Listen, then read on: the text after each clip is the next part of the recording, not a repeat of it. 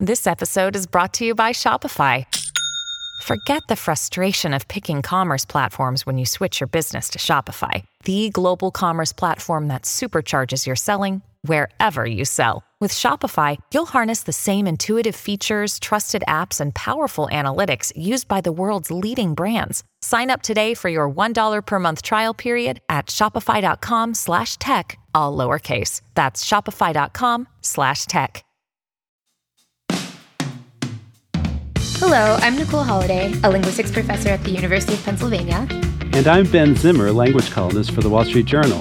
And this is Spectacular Vernacular, a podcast where we not only explore language, we also play with it. This week, we're joined by Gretchen McCulloch and Lauren Gahn, hosts of Lingthusiasm, a podcast that's enthusiastic about linguistics. And later on, we'll be challenging listener with an anagram quiz. So, Nicole, a few episodes ago, you did some on-the-ground reporting for us from the annual conference of the Linguistic Society of America in Washington, D.C., and you told us about some fascinating linguistic research that's going on. But, there was one presentation that I really wanted to hear about, and that was yours. Well, since you asked, I guess we can talk about it. Well, I mean, even just the title of your talk was very intriguing. Your presentation was called Siri, You've Changed: Acoustic Properties and Racialized Judgments of Voice Assistants. So yeah, it's about the voice assistant Siri that runs on, the Apple operating system. And I understand you were inspired to conduct this research project when a reporter from Consumer Reports reached out to you last year about new voices that were added to the virtual assistant Siri. So what do these newly added voices sound like? Yeah, so it was very strange. I was on vacation in Mexico, and I got a media request, which I get sometimes from this reporter, Kaveh Waddell, and he said, there's these new Siri voices in beta, and people are saying they sound Black. And I was like, what now? And so we talked about it for a while, and he had me listen to them, and I did, and I was like, something's going on here. So I said, well, we can find out if they actually sound Black. I can run a study on this and turn it around pretty quickly. And I wanted to do it before it got out of beta, because then everybody would have heard the voices. So it was very fast turnaround, but it was really fun. So I'll let you sort of have the experience that I had when I first listened to the voices when he first played them for me. And the ones we're going to hear are ones that I actually used in the experiment that I did. So the voices are reading a common passage called the Rainbow Passage, and that's what you're going to hear the voices doing. So before the release of iOS 14.5 last year, there were two voices available on Siri if you chose American English as your setting. And one is the sort of standard original Siri voice, and it sounds female. When the sunlight strikes raindrops in the air, they act like a prism and form a rainbow. And then there's one that sounds male. The rainbow is a division of white light into many beautiful colors. So that male voice was added maybe a few years after the original female voice, right? Yeah, and I think in part due to sort of public criticism that all of the voice assistants were women. So this wasn't just Apple, but people started to notice that Alexa also sounded female. And so there was some pushback. And so that's why I think they added this kind of second male voice. So it's been around for a while too. But then with this update that they gave us in 2021, users were now able to select two additional American voices. And like the originals, one of the new ones also sounds female. These take the shape of a long round arch with its path high above, and its two ends apparently beyond the horizon. And the other new one sounds male. There is, according to legend, a boiling pot of gold at one end. People look, but no one ever finds it. When a man looks for something beyond his reach, his friends say he is looking for the pot of gold at the end of the rainbow. Yeah, so you mentioned that they're all reading, you called it the Rainbow Passage, is that right? Yeah, and it's a passage that's kind of nonsensical, but it's specifically designed to include all the speech sounds of English. So it's really useful if what you're trying to do is test the overall perception of a voice. So you said these voices are available in the American English settings for Siri, right? But Apple also gives other options for varieties of English from other parts of the world? Yeah, so for English, there's a lot of options. So there's Australian, British, Irish, South African, and Indian voices as well.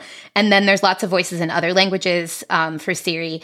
And all of this uses the synthetic voice technology that we talked about back on our episode from December 21st, when we interviewed Rupal Patel from Vocal ID. And there's been more of an effort from Apple and other tech companies to make virtual voices that reflect the actual diversity of human voices. So when these new voices started emerging, I guess just when this new iOS was in beta and people were first hearing these new voices, what was the reaction like? Yeah, so as Kaveh Waddell reported in his article for Consumer Reports, the new voices got noticed when it was in beta, and that was the sort of the experience we had. So one example was this PR manager from the Bay Area, Jason Allen, said that the new male voice stopped him in his tracks. Allen is Black, and he said, "Did I just hear a Black male voice between those other voices?" And he goes on to say, a young Black voice owning that role in a lot of people's homes is incredibly powerful. Yeah, I mean, especially since that, original Siri voice that we kind of associate with Siri is kind of coded as a white woman. I can see how these new voices could really connect with a broader range of people's identities, let's say. So how did you end up conducting your research on this? Right. So from my hotel in Cancun, I put together, I put together a survey based on those audio clips we heard earlier. So Kaveh Waddell had made the voices read the Rainbow Passage so that I could use them as stimuli in this experiment. And so with the 4 Siri voices producing the Rainbow Passage, I put together the survey and I sent it out to 485 listeners. They were American English speakers. And I found that by a significant margin, the 2 new voices are much more likely to be judged as sounding like Black speakers, and the 2 original older Siri voices are heard as white speakers. Yeah, it's really fascinating because, these are computer-generated voices, even though, this technology can base these synthetic voices on individual voice actors, they're still, synthesized. So it's kind of remarkable that people have such clear judgments about the races or racial backgrounds of these virtual speakers. Yeah, and that's not all. People also make judgments about the personality types of these digital voices, and we find that those perceived traits align with the racialized identities that people impute to the voices. So unsurprisingly, this happens in ways that reinforce negative stereotypes.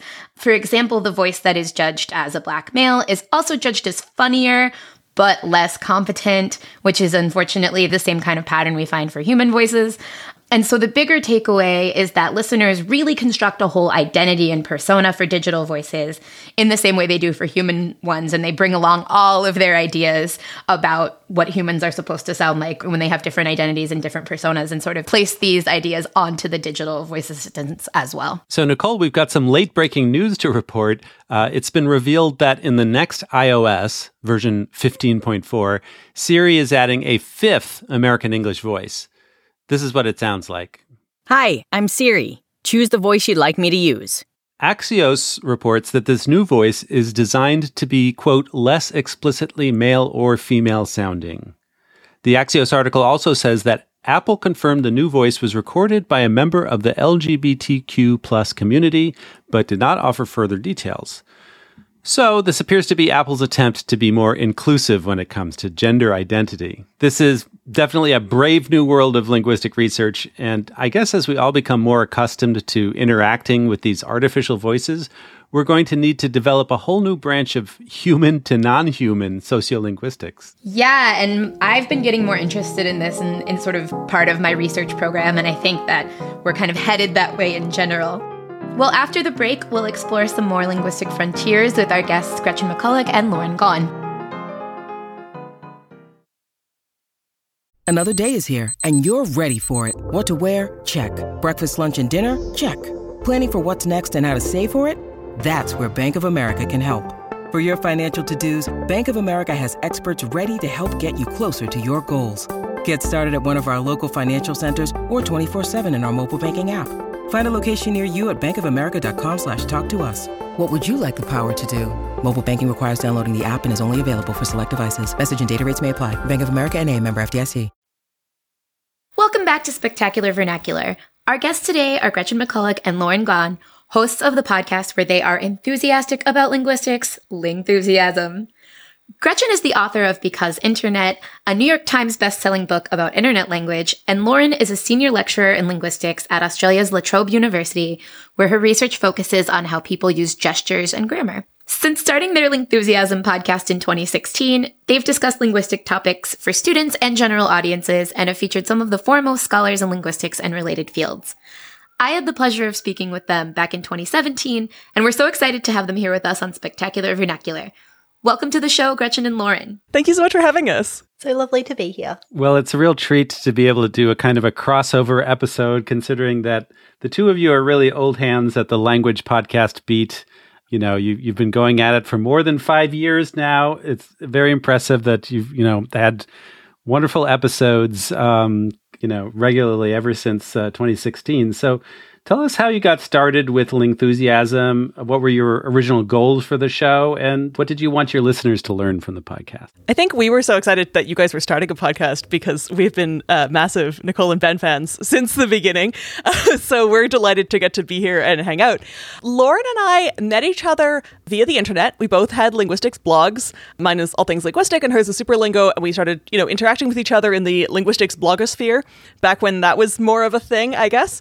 And on Twitter and an email, and then we finally met up in person at a conference for the first time, where we had actually proposed joint sessions so that we would have an excuse to finally hang out offline. And we started chatting as part of that, and both of us claimed that it was the other person's idea to start a podcast. And so we'd both been thinking, I've been thinking about starting a podcast. I've been thinking about starting a podcast. And I think at the time, there weren't really a lot of language-based podcasts that were hosted by linguists, and there obviously are a lot now and have become a lot more in recent years. But at the time, there was sort of either very academic things that were hosted by linguists who were sort of doing stuff for a more local audience, or stuff that was very focused on engaging a general audience, but was hosted by people who weren't necessarily expert themselves, who were bringing in that expert approach. So for me, it was thinking, when I go to parties and people find out I'm a linguist, they say, I've always wondered this question, or like, maybe you can tell me why I have this type of difficulty when I'm learning another language, or, my kid says this cute thing, is there a reason for it, or something like that. And I would answer their questions and think, I can't just go to all of the parties and always be the linguist answering the questions. So maybe we could bring some of that spirit to a podcast that people would be interested in listening in on. Once we started talking, we really just didn't stop talking about linguistics. And I have always, even when I was studying as an undergraduate student, I would have to share what I'd learned that day in class. For me, studying linguistics has always been about sharing linguistics as well, and that hasn't stopped even all the way through to working at a university is a chance to share linguistics, and the podcast for me is just another opportunity to keep talking about things I find fascinating. So over here at Spectacular Vernacular, sometimes we talk with linguists, but we're also big fans of language puzzles, so we do that too. I think Lingthusiasm is particularly great for those who might want a deeper dive on some of the more technical linguistics topics. For example, I really enjoyed your recent episode on waveforms and spectrograms and how we translate sound into visual signals. Can you give our listeners a taste of what it's like to break down some of these more academic topics for a podcast audience? Sure. It's always a deep dive on a very specific topic, but if we're extending the pool metaphor, it's a deep dive where we all have floaties and some other flotation devices to help keep us on topic and in one place and not drowning in terminology. I always like to think of the show as an opportunity to spend 30 minutes chatting about something that might just be a passing reference or a single slide in a lecture. If you're studying linguistics, you generally have to learn a lot about a lot of terminology and technical topics really quickly. And we get the chance to go, actually, this thing that would be like 10 seconds on slide 3, let's just spend a whole bunch of time talking about why verbs are really important for the shape of a sentence. And we won't go into any of the other verb stuff you'd normally fit into that lecture. We're just going to talk about why verbs have this cool power and then focus in like that. I think one of the other things that we do, like one of the tips that I give people who are trying to think about breaking down complex topics is, so we have a half-hour episode and you get one new piece of terminology max. Sometimes 0 pieces of terminology. Most of the time, 1. And occasionally 2 if they directly contrast, but we really try to say, what's the one thing that we want to leave people knowing? So we did an episode a little while back about R and R-like sounds and the different types of R sounds in different languages and how they, use different parts of the mouth and stuff like this. And it seems very Sesame Street because it's like, this episode is brought to you by the letter R and the number 3.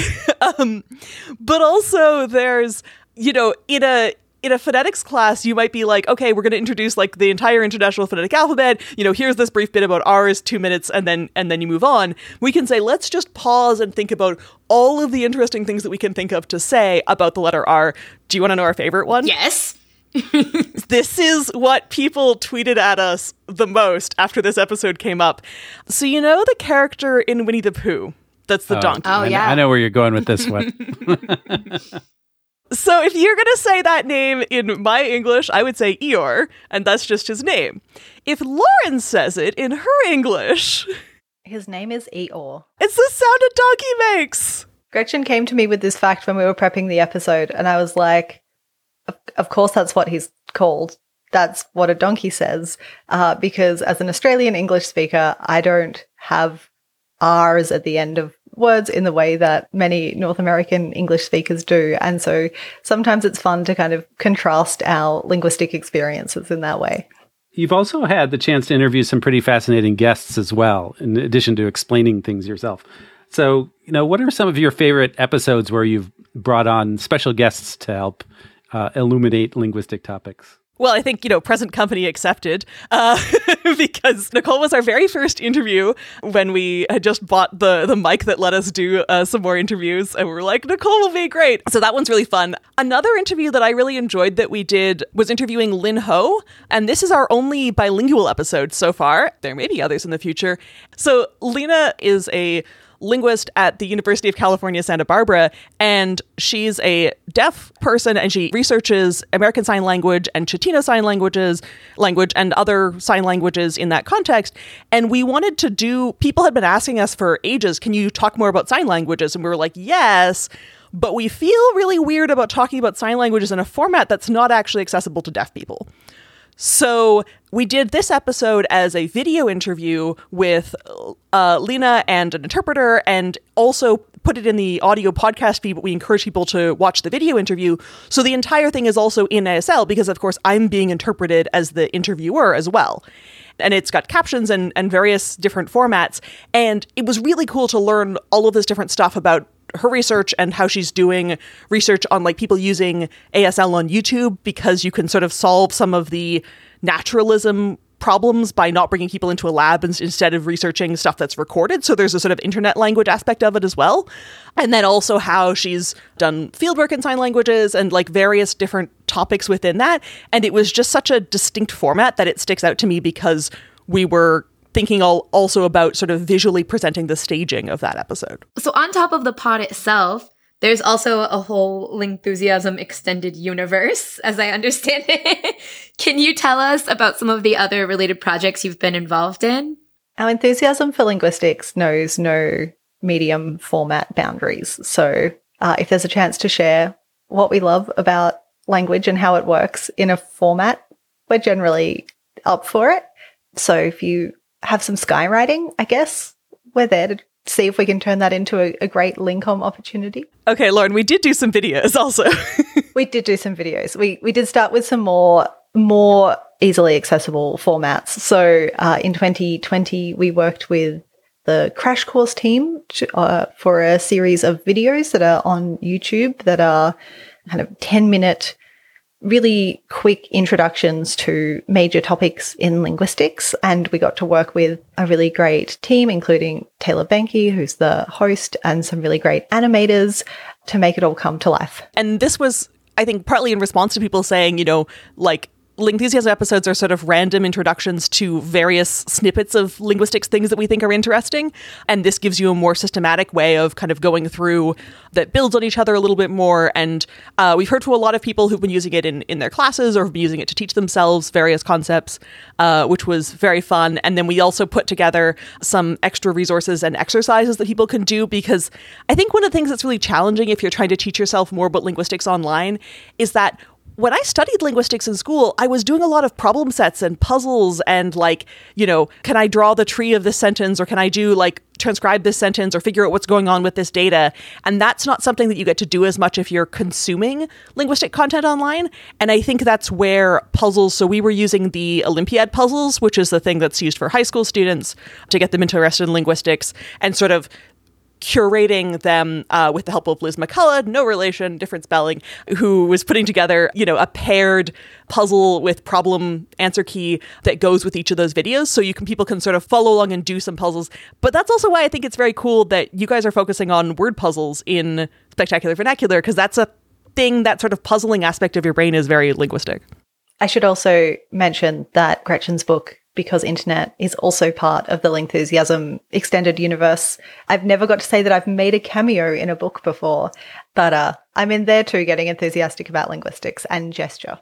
Yes, Lauren was very helpful with the gesture in the emoji chapter, and so she makes a cameo there. And some people think that, so I recorded the audiobook of Because Internet myself, and I had a director who was sort of on the line with me while I was recording, and I think he was maybe a little bit surprised at how kind of energetic and enthusiastic I was by recording the audiobook, because I was just sort of treating it like a giant extended Lingthusiasm episode. So, Gretchen, you mentioned your book, Because Internet, and lots about emoji in there. If anybody wants to know, how emoji actually work, it's a great book for that. And Lauren, you mentioned your work on gesture, and I think it's really cool that the two of you have been able to kind of combine forces and, fuse these two interests. Could you tell us a little bit more about how the two of you have collaborated on thinking about emoji as gesture? Sure. The talking about things in a kind of general way and just constantly chatting about linguistics has come full circle back into research, which is part of my day job. And we wrote a research paper to tease out some of the complexities of what Gretchen was trying to put together for the book around how emoji act with our written speech in the way that gestures act with our conversational speech, in terms of being a kind of informal addition of this extra dimension that gives more information and helps people kind of express emotional content as well in what they're saying. I think it was really fascinating because I, did 2 linguistics degrees, but I didn't learn about gesture in any of them. I didn't realize that there was a whole gesture literature that you could read and that you could understand gesture with sort of like different categories and different ways of saying, okay, well, these types of gestures in this context are keeping track of the beat of what someone's saying. These gestures are like depicting relatively literally or metaphorically what someone's saying. These gestures have their own sort of associated meaning, like a thumbs up or a wink or something like that, that's got its own specific name and its own specific meaning associated with it. And obviously I'd done these gestures, but I hadn't learned that they could all belong to different types of categories. And so I think that for me, like, when I first started learning linguistics, I was walking around being like, my tongue is touching the roof of my mouth right now. Whoa. And when I was, and I'd had this experience when I was like 13 learning about linguistics. And then it was weird to have that experience just a few years ago when I thought I'd learned, most of the general domains of linguistics, even if I don't always know the details, to have this experience in a whole other field where I was walking around like looking at my hands again, being like, wait, and so then if I do this, or like trying to write Because Internet in a coffee shop and looking around at the other tables and trying to like eavesdrop on the gestures that people were doing to sort of gather data, which is a very linguistic thing to do on the bus or something, to get data that way, and to have gestures sort of open up to me in the way that other parts of language had already opened up was a really fascinating thing to have going on. And at the same time thinking, okay, if gestures sometimes they're named and they have this very specific meaning, and sometimes they're more general and sort of depictive, you can make that split in emoji as well. And Lingthusiasm has an online community too, right? So what's going on over there, and where can our listeners find it? We've got a community on the Lingthusiasm patron Discord. So Discord is an online chat platform, and it's kind of like Slack or IRC if people have used those as well. And people can get access to Lingthusiasm bonus episodes and join the community and do various other things. That means that we don't have to run ads on the show. And I'm really excited about the Lingthusiasm patron Discord because one of the things that's come up for me in the 10 years that I've been doing linguistics communication online is that people will be like, wow, I'm so excited about linguistics, but I don't have anyone to talk to about it. how do I find someone else who wants to talk to me about this? And you can absolutely do things like join Linguistics Twitter. I know all of us are active on Linguistics Twitter. That's sort of how we know each other to a large degree. But it can be a bit hard to get started with a sort of public-facing community like that if you're unsure where to get started. And the fun thing is like you pop into the Lingthusiasm patron Discord, and it's like people answering each other's questions about like where they can get more linguistics. And we have like a foods channel and a pet channel, but then sometimes those turn into like where the names for foods come from, or like nerdy things you could name your pets. And like we have linguistics themed custom emoji in the Discord and stuff like that. Well, Gretchen McCulloch and Lauren Gawne, thank you so much for joining us today. Is there anything else you want to share with our listeners? Yes, just encourage them to stay Lingthusiastic. Well, thanks so much. We will stay Lingthusiastic. We'll also stay spectacular and vernacular, I guess. Well, after the break, it's time for some wordplay.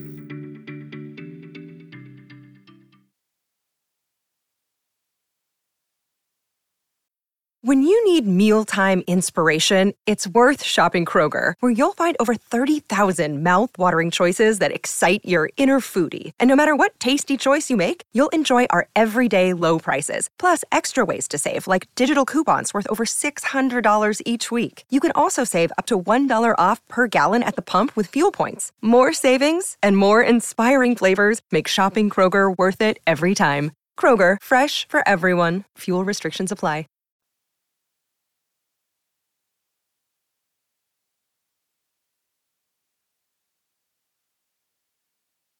Welcome back. Now it's the time in the show where we play with language. For our wordplay quiz this week, we're very pleased to be joined by listener Monica Dongre of Raleigh, North Carolina.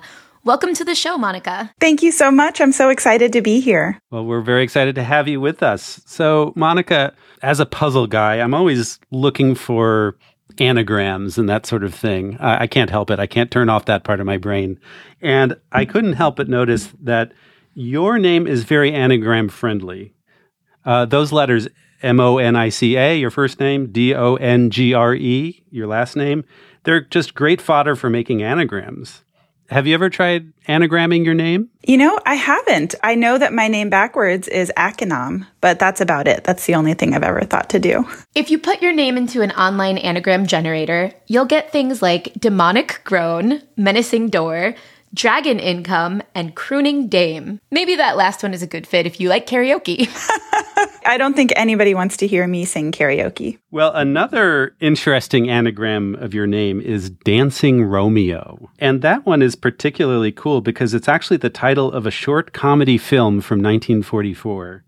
In fact, it was the very last short that was made in the Our Gang series, which was called Little Rascals when it was syndicated on TV. Did you grow up watching The Little Rascals? I think I might be a bit too young for The Little Rascals, or perhaps I'm not aware of it because we did not have cable TV when I was growing up. Well, in Dancing Romeo, the character Froggy, who's the kid with the croaky voice, has a crush on a girl named Marilyn, and he tries to impress her with his dance moves. Froggy. Dang, she loves me. So, Monica, that puts you in a very special group of people whose names are anagrams of movie titles. Another example appeared in a recent cryptic crossword in The New Yorker, created by friend of the pod, Neville Fogarty. Neville discovered that Robin Leach, the guy who used to host Lifestyles of the Rich and Famous, is an anagram of Nacho Libre, the Jack Black movie about Mexican wrestlers. And sometimes people's names are anagrams of song titles. For a previous wordplay challenge, listeners had to figure out that the great jazz musician Fats Waller anagrams to the name of the hit song by TLC, Waterfalls. So, Monica, for your quiz, we're going to ask you to figure out the names of famous people who are anagrams of movie or song titles. How does that sound? It sounds really challenging, but I'll do my best. My pop culture knowledge dropped off when I had kids. Don't worry, we'll help you along the way. Okay, here's your first one. There's a Japanese anime series that's also been made into a couple of movies called Eureka 7. If you anagram Eureka 7, you'll get the name of a famous actor. And he's famous for saying one word in particular, and that word is whoa. Whoa! Whoa! Whoa! Yeah!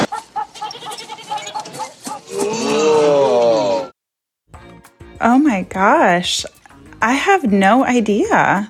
Well, I can tell you some of the movie roles of this actor have included Ted Logan, John Wick, and Neo, if that helps. Oh, Keanu Reeves. There you go. Well, next up, we've got a title that's been used for both a movie and a song. Love in Store was the name of a Hallmark movie in 2020, but before that, Fleetwood Mac had a hit with that title back in 1982. If you rearrange the letters of Love in Store, you get the name of a famous director whose movies include Platoon, JFK, and The Doors. I think I need more hints on this one as well. I don't know movie directors. Let's see. His last name is a word that's synonymous with rock. Okay, so something Stone. There you go. First name begins with O. Oliver Stone. Yeah. Yeah, and I mean, we can keep talking about Keanu Reeves all day. It turns out that he turned down the role that Charlie Sheen played in Platoon and also auditioned for the Jim Morrison role that Val Kilmer played in The Doors. So there's a Keanu Reeves, Oliver Stone connection. Next up, we've got a song title for you to anagram. Where Do I Go is a song from the musical Hair. Where do I go? Follow the river. Where do I go? Follow the gulls. Where is the something? Where is the someone that tells me why I live and die? If you anagram Where Do I Go, you'll get the name of a hockey player. And this is a hockey player who was so famous in his sport that his nickname was just Mr. Hockey. Is it Howie Good? Oh, you're so close. His last name sounds like a question, but it's not who, what, when, where, or why. Oh, something Howe. Right. His last name is spelled Howe.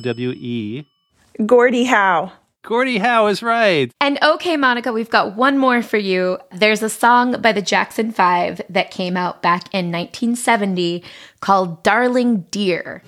The game of love is such a beautiful game. If you've got time, little girl, I'd like to explain. Rearrange the letters of Darling Dear, and you'll get the name of a famous comedian who was in the original cast of Saturday Night Live. I feel like I need so many clues on these. So it's a woman, if that helps. Gilda Radner. Yay, you got it. Yeah, we were going to tell you that, she was famous for playing characters on SNL like Emily Litella and Rosanna, but you didn't even need that help. You got it. Darling Dear anagrams to Gilda Radner. There you go. Well, you did a great job with that, Monica. And now we've got a challenge for all of our listeners. In 1931, John Barrymore starred in a movie called Svengali, where he played a character named, you guessed it, Svengali. If you rearrange the letters Svengali, you can get the name of not one but two famous musicians. One of them is a jazz arranger and pianist who often worked with Miles Davis.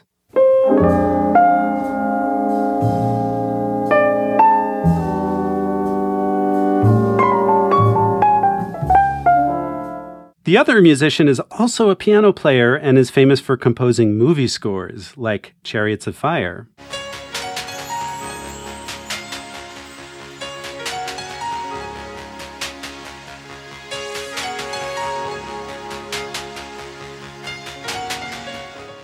Think you've got it? Send your answer to us at spectacular@slate.com with quiz in the subject line of your email. Please include the names of both musicians who you can anagram from Svengali. From the correct entries, we'll randomly select a winner who will receive a Slate Plus membership for 1 year. Or if you're already a Slate Plus member, you'll get a 1-year extension on your subscription. Once again, that's spectacular@slate.com with quiz in the subject line. And please respond by midnight Eastern Time on March 9th. And we're very pleased to announce the winner of the challenge from our February 15th episode. Christopher Ross of Stonington, Maine, figured out the answer to the question posed by Peter Gordon. The historical figure with initials SV who is commemorated in the month of February, is none other than Saint Valentine. Congratulations, Christopher. Thanks for joining us, Monica. Thank you so much. I had a great time. That's it for this week. We hope you've enjoyed the show. And please consider subscribing to Slate Plus. Slate Plus members get benefits like full access to all the articles on Slate.com, 0 ads on any Slate podcast, and bonus episodes of shows like Slow Burn and 1 Year. It's only $1 for the first month. To learn more, go to slate.com/spectacularplus. Thanks again to Gretchen McCulloch and Lauren Gowan for being our guests this week. Spectacular Vernacular is produced by Jasmine Ellis. June Thomas is senior managing producer for Slate Podcasts. We'll be back in 2 weeks with more Spectacular Vernacular. Thanks for listening.